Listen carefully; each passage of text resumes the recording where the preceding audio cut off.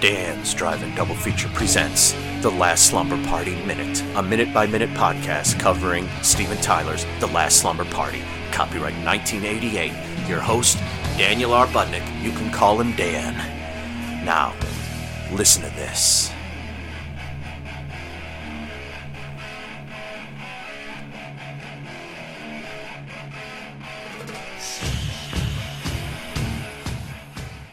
Episode 2, Minute 2. Hey everyone, it's Dan again. Welcome to episode 2 of The Last Slumber Party Minute. Let's dive right in, shall we? The first minute was the great Rockin' Strains of First Strike's song Just a Nightmare. As a crazy guy, you can tell by his wild look in his eyes, scar on his forehead, and his male pattern baldness, which he's trying to hide. I'm glad he puts the thing over his head, like the cap, the OR Scrubs cap over his head, because it's a strange look he's doing with his baldness there. But he is, he's stealing some scrubs in a operating room, and someone is about to enter the room or something. We'll find out as we watch here, or as you listen. And he's got a scalpel in his hand at the ready. Let's listen.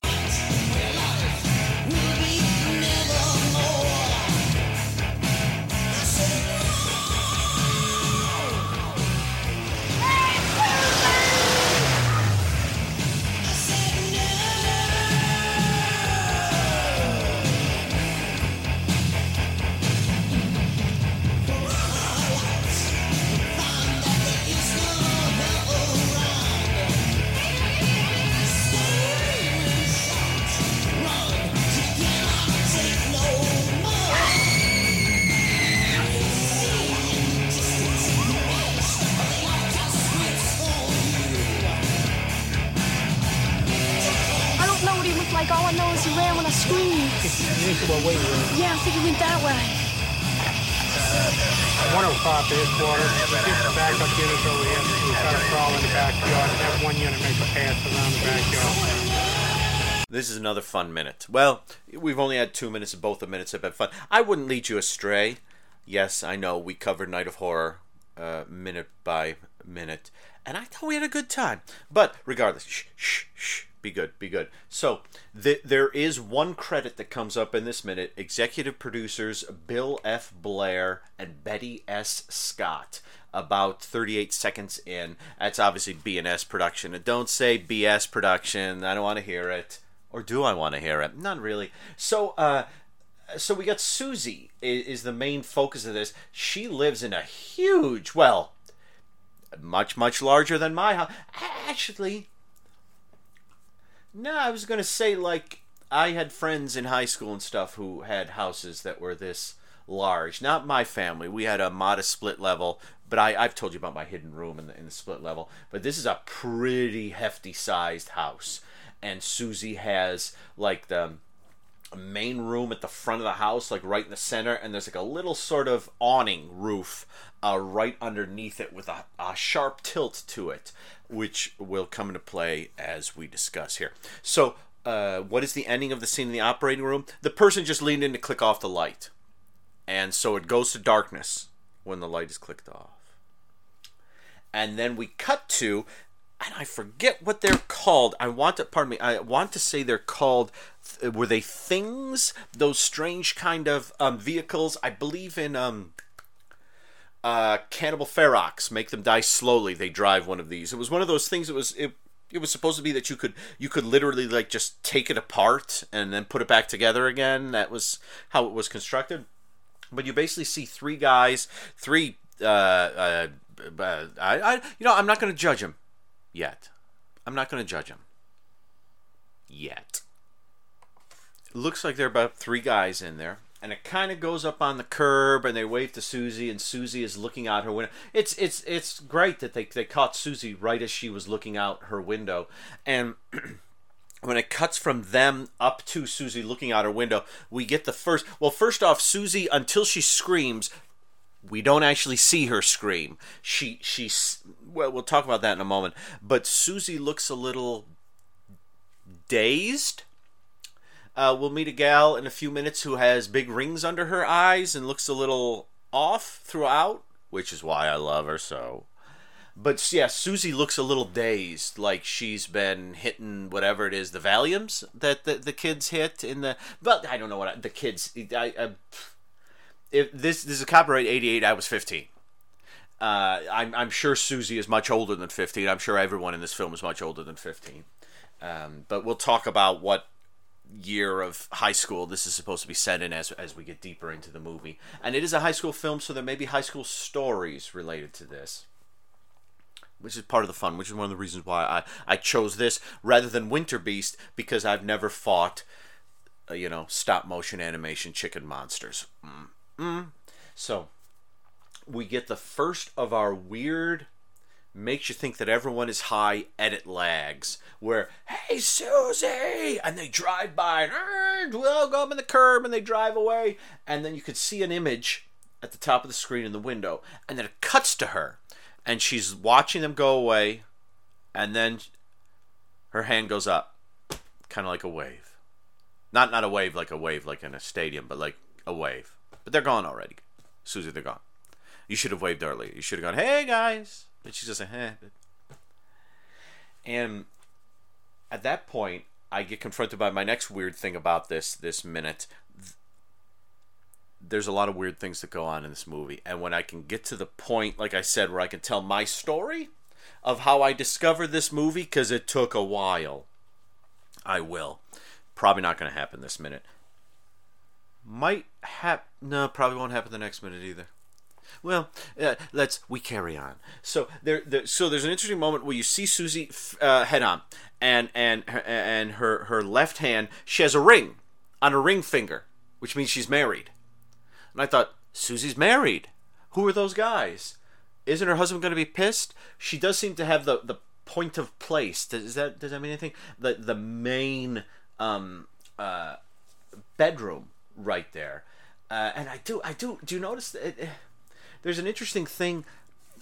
Can we discuss foliage, my friends? Would you join me for a moment while we discuss foliage? I don't think we've discussed much foliage on these. Isn't it weird when you see the shot of Susie way up high on top of the screen, silhouetted? She's above the front door, and I'm gonna get away from the mic. I'm sorry. I was being intimate, and then I was being too loud. We can still be intimate, my friends. And there's a light on either side of the front door, but there are huge shrubs blocking them, so the lights don't really do much, and I'm not sure what's that about. What that's about. It seems a little strange to me, but having said that, that's the least of our things for this minute. So she's married, and then it cuts to behind her, and I'm just looking at it right now just to make sure I got this right.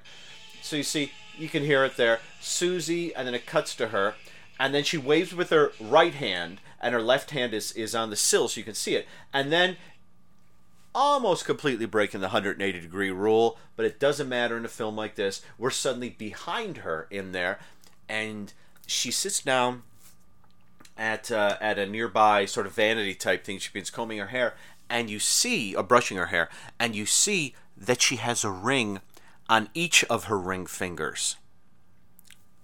And I thought, well, my first thought was, well, actually, no, taking that back, when the camera cuts behind her, she lowers her right hand that she just waved with, and you could see a finger on it. Yeah, you could see a finger on it. God, I'm an idiot. You could see a ring on that finger, her ring finger. And my first thought was, it got reversed. The film got reversed. But I'm looking at it, I'm thinking, this can't be film. We saw film in the last minute.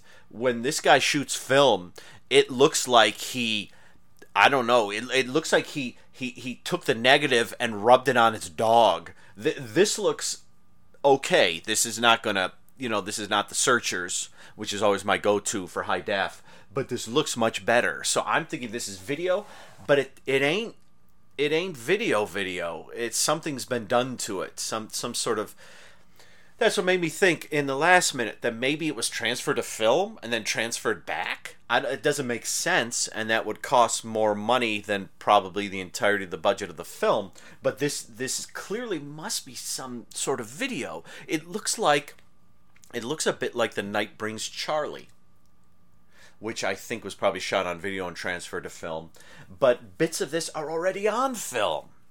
Maybe he shot some portions on film, transferred them to video, and then had to, I'm blue skying here, and transfer them to video, and then something fell apart, and then he couldn't shoot the rest until later, and then he shot it on video, but transferred everything, including the film that he transferred to video, back over to film. This is convoluted. I'll get back to this again when we see more film stocks here, or stock. But this looks like video to me. This can't be the same guy who shot the OR sequence that looked like.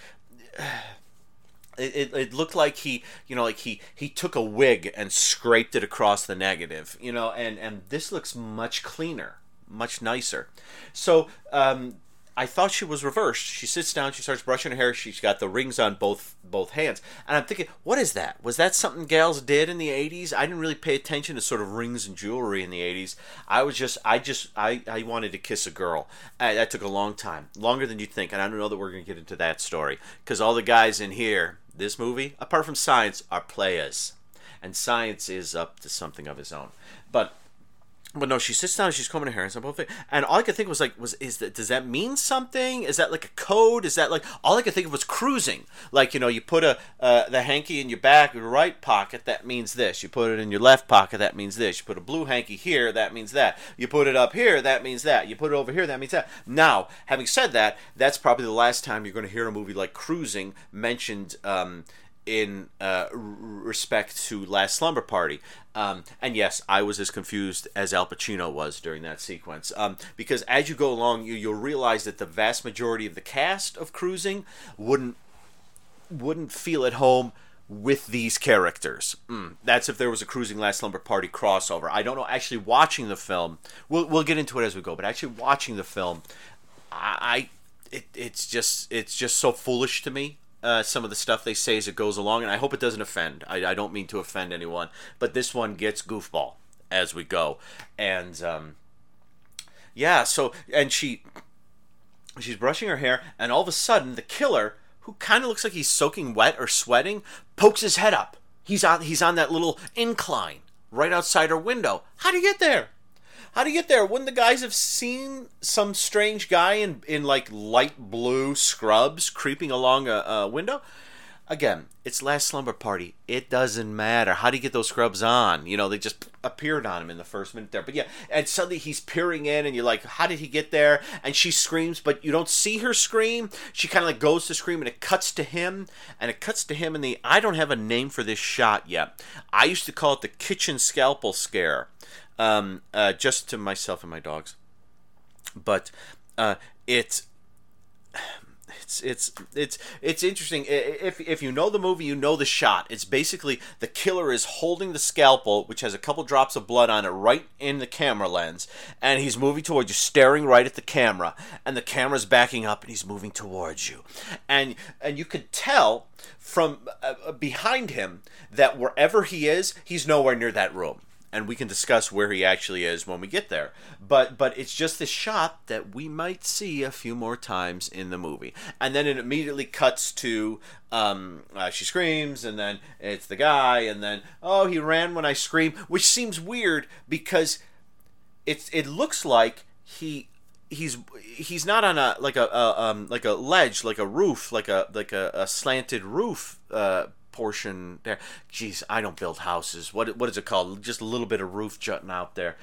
He's clearly like in a room in that shot when he's walking towards her. I'm thinking, is this like, does he have some sort of power, like some sort of surreal power? Like Buñuel wished he was this surreal. Dali wished he was this surreal, and because it is. You see him on the ledge. You're like, how did he get there? She goes to scream. Suddenly, he seems to be in a room nowhere near her, and then suddenly you get the executive producer credit. The cops are pulling up, and she's out in front of the house saying, "He ran when I screamed." Oh hell yeah! And the minute ends with the cop on the thing and another cop kind of going around the side towards the garage, and that's the minute, folks. Let's let's hear this.